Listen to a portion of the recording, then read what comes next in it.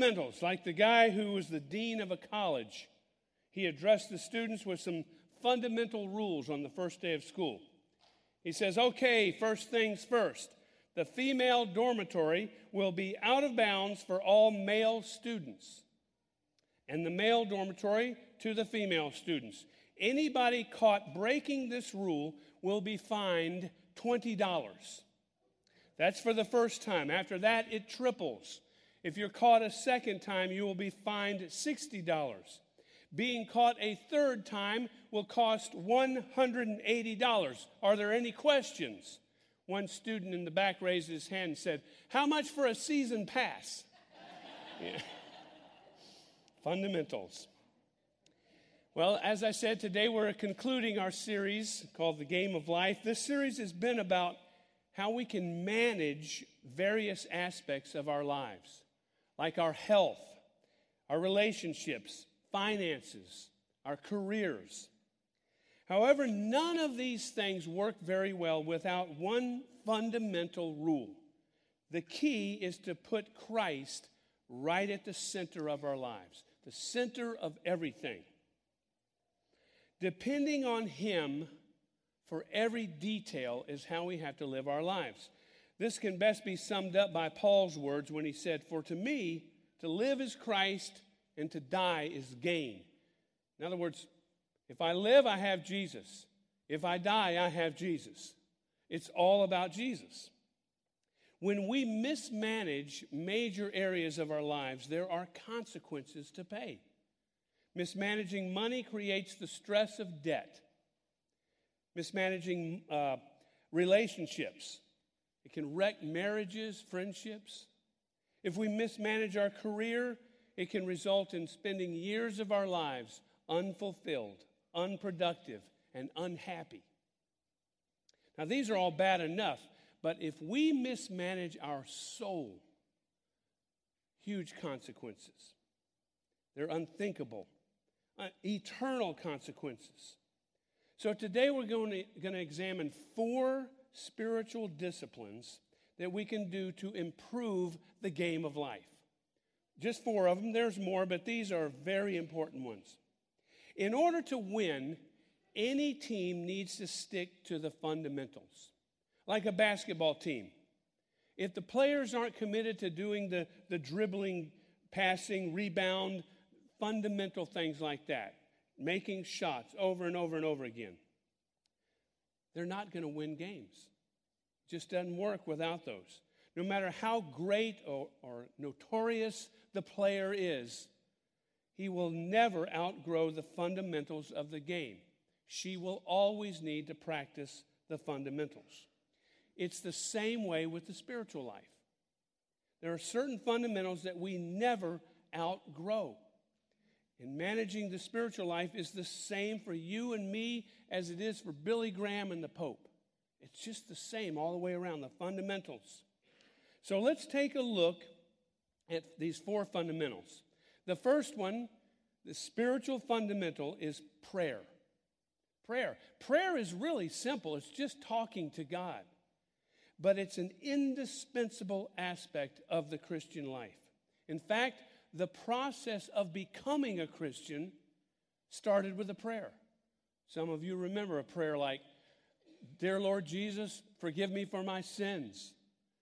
Come into my heart, come into my life, and lead me and forgive me. Be the Lord and Savior of my life. Also, praying is an incredible privilege. Have you ever thought about the privilege? We can talk to the Creator of the universe anytime about anything. Does that not blow you away? It does me. Anytime we want to. And He promises to listen. Not only does He promise to listen, He promises to answer. I don't know what that answer is going to be. Sometimes it's not what we're expecting. But He promises to listen and answer. The Creator of the universe. What a privilege. The Bible tells us about some praying habits of Jesus. It says, very early in the morning, while it was still dark, Jesus got up, left the house, and went off to a solitary place where He prayed. He didn't get up, put on his sweats, and get his cup of coffee and go to the little cute table with the Bible on it and the glasses. He got dressed. He went out somewhere. He made this effort to make it a special time. Now, you don't have to do that to make it a special time, but just shows the intensity of Jesus. Jesus, it says, withdrew to lonely places. It says often he did this. I wonder what often really means in the Bible. Once a day? I think it's more. Since we all believe in prayer, it's hard to imagine any of us would go a day without praying. But I'm willing to guess that all of us, one time or another, have gone a whole day without saying anything to Jesus. It's amazing that we would do that. Think about the implication here. God is always with us. He says he'll never leave us, never forsake us. It says he's omnipresent. He's everywhere all at the same time. So think about that. If we would go without praying, it's like ignoring someone who's right there with us. Just ignoring them all day long or for hours. Now, even though it's important for believers to establish a habit of consistent prayer, that's when we set that time aside. Even though that's good, it's equally important to do what Brother Lawrence calls practicing his presence. He's always with us. Practice his presence. Act like he's with you all the time, because guess what? He is.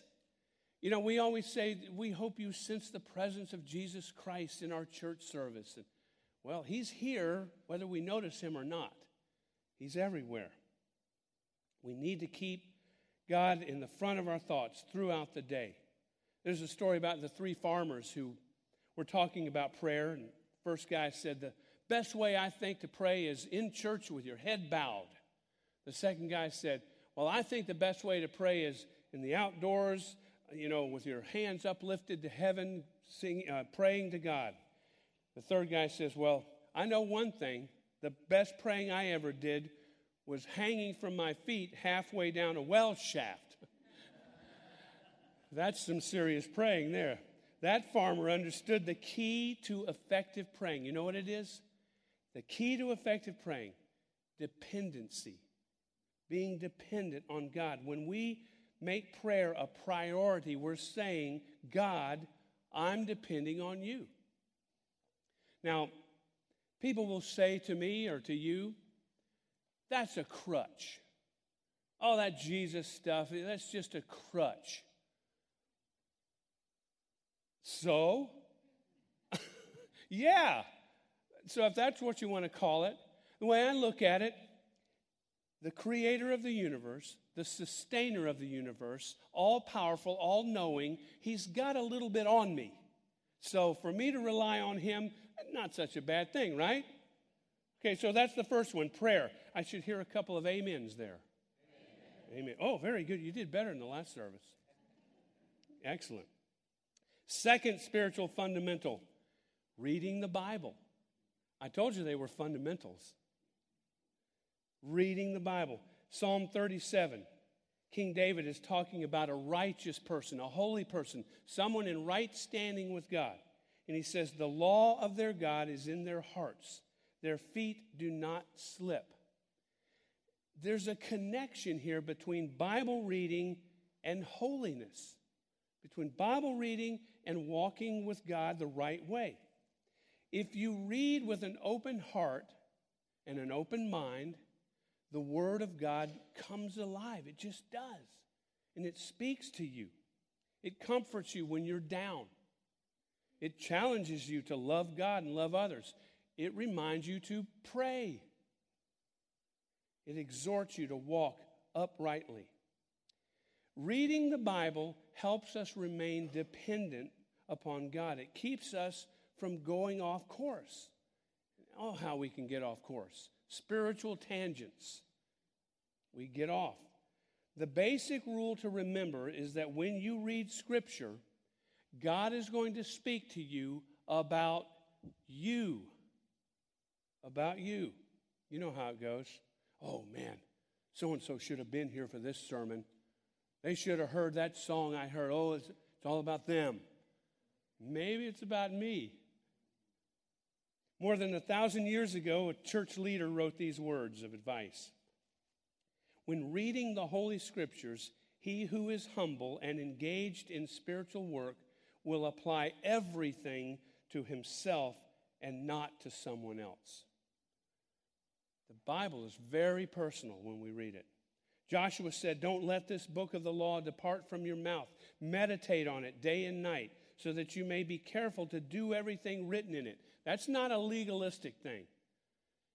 We can be careful to do everything in it if it's in us. And Jesus is really the one in us doing it for us. We can't claim any credit for that. It says, then you'll be prosperous and successful. King David also says, your word is a lamp to guide my feet. It's a light for my path. So just as there's a connection between Bible reading and holiness, there's a connection between Bible reading and success, a successful game of life. The Bible speaks to you about you when you open it and ask God to speak to you. Lord, speak to me. Have you ever done that? When you open up your Bible to read it, do you ever say a little prayer? Holy Spirit, would you just talk to me? Let the words on the page jump off at me. Sometimes it happens with a voice. People say they've heard an audible voice before. Sometimes it's just a sense that he's speaking to you in your heart. Sometimes you read something and throughout the day somebody talks to you about the same thing.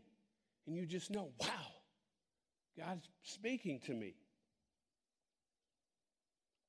This is the way to get guidance, to get protection, reading the Bible. Now, here's an excuse on this one. A lot of people use. Well, I just don't understand that book.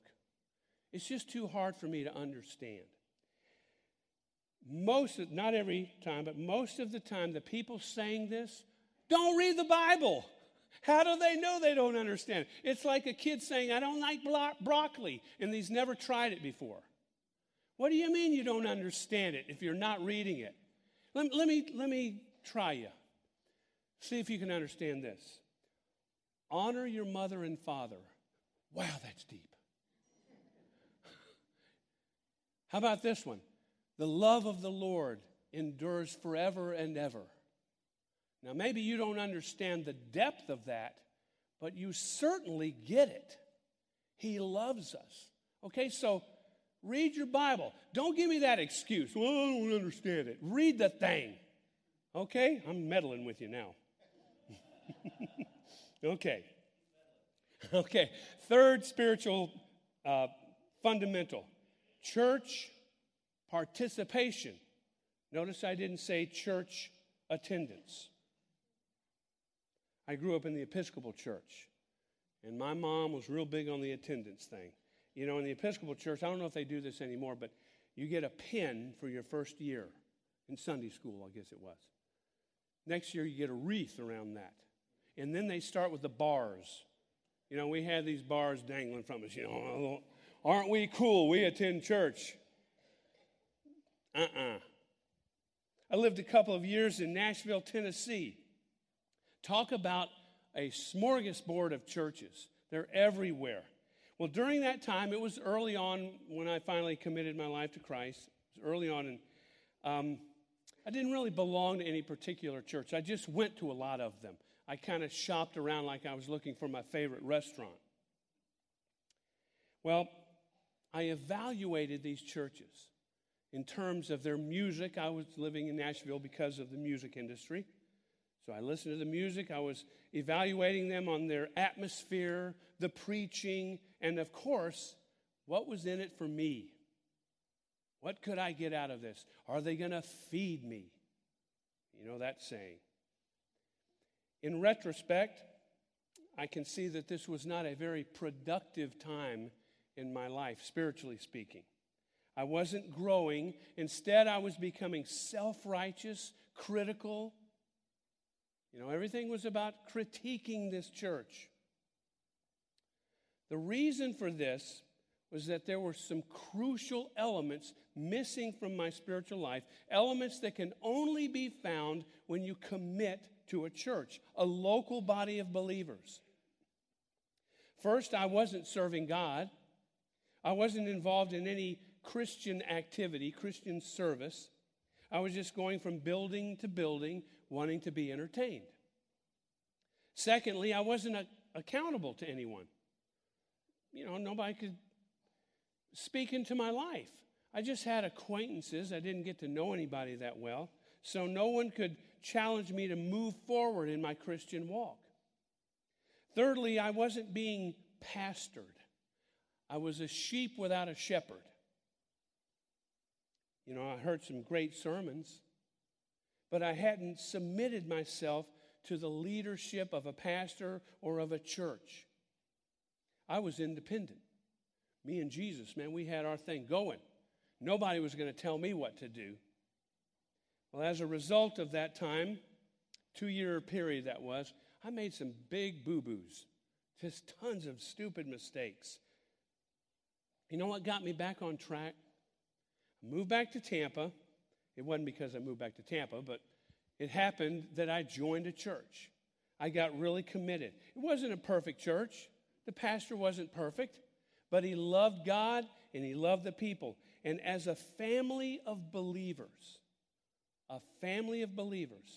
we were committed to becoming more like Jesus in our daily lives with each other. What we were doing is what I called real life with a real God. That's funny, it ended up on this thing. Real life with a real God. We didn't want to play church. We wanted this thing to be real. We didn't want God to be some distant person way away from us and never felt close. We wanted him to be real. So I got committed to this church. And by the way, I had a lot to offer this church. Wow, I had so much to offer them. I gave these people an opportunity to practice patience. I was a tough nut to crack. Even though I was a believer, I brought a lot of junk in me, with me to the Christian life. I challenged these people to pray. I helped them with that because my life outside the church was a little wishy-washy, so they prayed for me. I also tested their ability to forgive because I let them down. I let a lot of those people down. I kind of joke around about that, but during that time, I developed some strong friendships, and they remain strong to this day. They were committed to me. I was committed to them. They helped me through that immature, rebellious time of my life. And to this day, some of us call and help each other. It's awesome. It's awesome. The Bible says people learn from one another, just as iron sharpens iron. This is what being committed to a church can do for you. It keeps you accountable. It enables you to remain dependent on God for his leadership in this game of life. So, let me meddle a little bit more. We're glad you're here, but if you're just warming a chair, maybe you ought to think about stepping it up a notch. Because God does things in your life when you serve, when you get involved somewhere. Maybe you don't even know where to get involved. Call the church office. Talk to somebody here. You can tell people are serving. Talk to some of these band members. Step it up a notch. Serve in the church. God will do awesome things. It's really just a fundamental thing. Get involved. Participate. All right. You feeling guilty yet? Sorry about that. Fourth spiritual fundamental rule, show your faith. Show your faith. Some people refer to this as witnessing or sharing your faith. Whenever I talk about this, I think about two examples. One is a guy named Bill and one is me. This guy, Bill, he was a true zealot for God. I mean, his idea of sharing his faith was confronting pagans with their own wretchedness. That's the way he did it. One day we were talking and I said, "So what's up?" He said, "I preached last week." I said, "Really? What church did you preach in?" He goes, "I didn't preach at a church. I preached at the mall." So I said, well, wow, how did that go? How did it even happen? He said, well, I was driving down the street, and God told me to go to the mall and preach. So I went. It was 1 o'clock on a Saturday afternoon, he said, and it was packed. And he jumped up on a bench and said, God so loved the world that he gave his only begotten son, and you people don't even care. He said a few more things, and then he said God told him to split. I said, did God tell you that before or after the cops showed up? You know, I thought this couldn't be the way it works. It just couldn't work this way. So my second example was what I did after that. I thought, well, I'm going to study this thing a little bit. So I read a little bit on the subject of evangelism.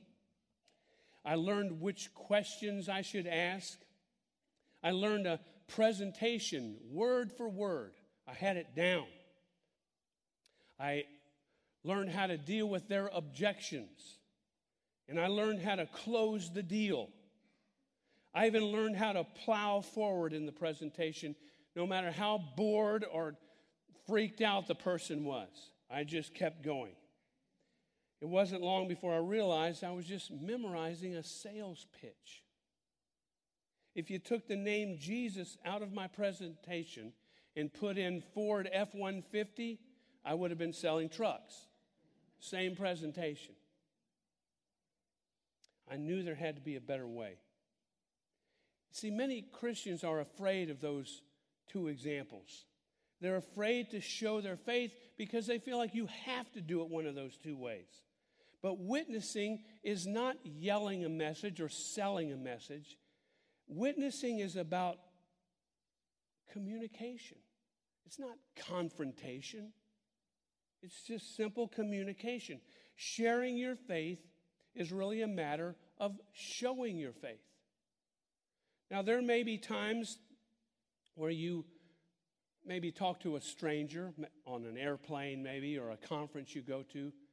But most of the time, and I think the best way, is when you show your faith to the people that are around you on a regular basis. Friends, family, neighbors, co-workers. When you tell them about the difference Christ has made in your life, when you tell those people that are regularly around you, they can see whether or not you're telling the truth. Ooh, they're the ones to know. See, if your neighbor sees you kicking the dog all the time, or if your coworker's seeing you shucking your responsibilities, your message isn't going to have much impact.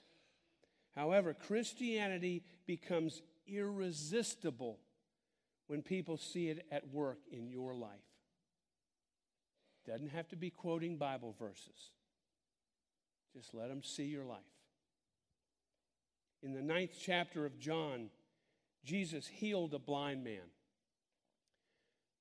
The guy was blind from birth. He healed him. Later, this blind man, now who can see, was questioned by the authorities, by the Pharisees. You know, they were going to catch Jesus in a religious technicality. Oh, he did this on the Sabbath. How could he? You know what happened? They're grilling this man. Why this? How did he do that? Why did he do this? And he goes, guys, I just know one thing. I used to be blind, and now I can see. Duh. What's the deal with the grilling? Don't you see what happened? I can see it literally. Witnessing is a matter of telling others what Christ has done for you and showing it in the way you live. It wasn't very hard for that guy to show it, was it? There may be more subtle ways we do it, but it's still the same thing. And all that requires that we depend on God for the strength. Strength to be consistent in the way we walk each day. Strength to say the right thing at the right time and zip it at the right time also. Now here's another little beef I have after this one. People will say, my religion is private. Well, your religion's not Christianity then. There's no such thing as private Christianity. There can't possibly be. You know why? Our Lord and Savior, Jesus Christ, Christianity, Christ, He, on His deathbed, so to speak, gave us a commission. He said, I want you to go make disciples. Make people follow me by teaching them everything I teach you. Immerse them in the Holy Spirit, in the Father, the Son, and the Spirit. Immerse them. How can you do that privately? Now, maybe you can in your own home with one person, but it's not private anymore. There's another person there. So that's a beef of mine. All these things. You don't read the Bible because you don't understand it. Pfft. You don't witness because your religion is private. Pfft. Okay? These are fundamental things. These are things that you are not going to have as many wins in the game of life if you leave out these fundamentals. Prayer, Bible reading, Bible study, church participation, and faith showing. Most of you already knew this. This is one of those sermons where I'm praying, oh God, help this to be good. They've heard this a million times. But the reason these things are so important is because the Christian walk, we have to do well at these things. We don't have to be perfect. We can blow it. When we show our faith to somebody, we're going to blow it sometimes. But be honest and tell them, I blew it. I shouldn't have done that. At the beginning of the message, I mentioned that a basketball team who wants to win practices the fundamentals all the time. In the same way, doing the fundamentals of the Christian life leads to an effective life, wins in the game of life. But it's got to be all dependent on God. We can't do it in our own strength. We can't do it in our own opinions, our own ideas. It has to be from God. Now, I could have started this whole series with this message. It kind of makes sense. You start with the fundamentals. But I did it to make a point. I put it at the end to make a point. The point is, we always need to go back to the basics. No matter what we talk about, no matter what we do, we've always got to move ourselves back to the basics. Because with all areas in the game of life, we need to put first things first. And we get off so easily that we've got to discipline ourselves to go back to these things. Because this is the kind of life that gives us joy and gives God glory. So let's pray. Heavenly Father, we thank you for today, what you've done here. Lord, we thank you for the great energy that your gifted musicians put forth and allowed us to come to your throne room. And Lord, I'm reminded every time we do this, every time we get together here on Sunday morning, that you inhabit the praises of your people. So we thank you for being here with us, God. We're practicing your presence. And God, I ask that you would help us to never, ever see these fundamental things as unnecessary or boring or something that we've got a complete handle on. Help us to treat them like valuable jewels that we need to look at over and over again to appreciate. Help us to practice them over and over again and build up our spiritual muscle. And God, I pray that you would show us how you're speaking to us through all of this so that we can bring you glory in this great game of life, this abundant life you've given us. And we pray that in the great name of Jesus Christ. Amen. Stand and sing with us one last time, Cornerstone.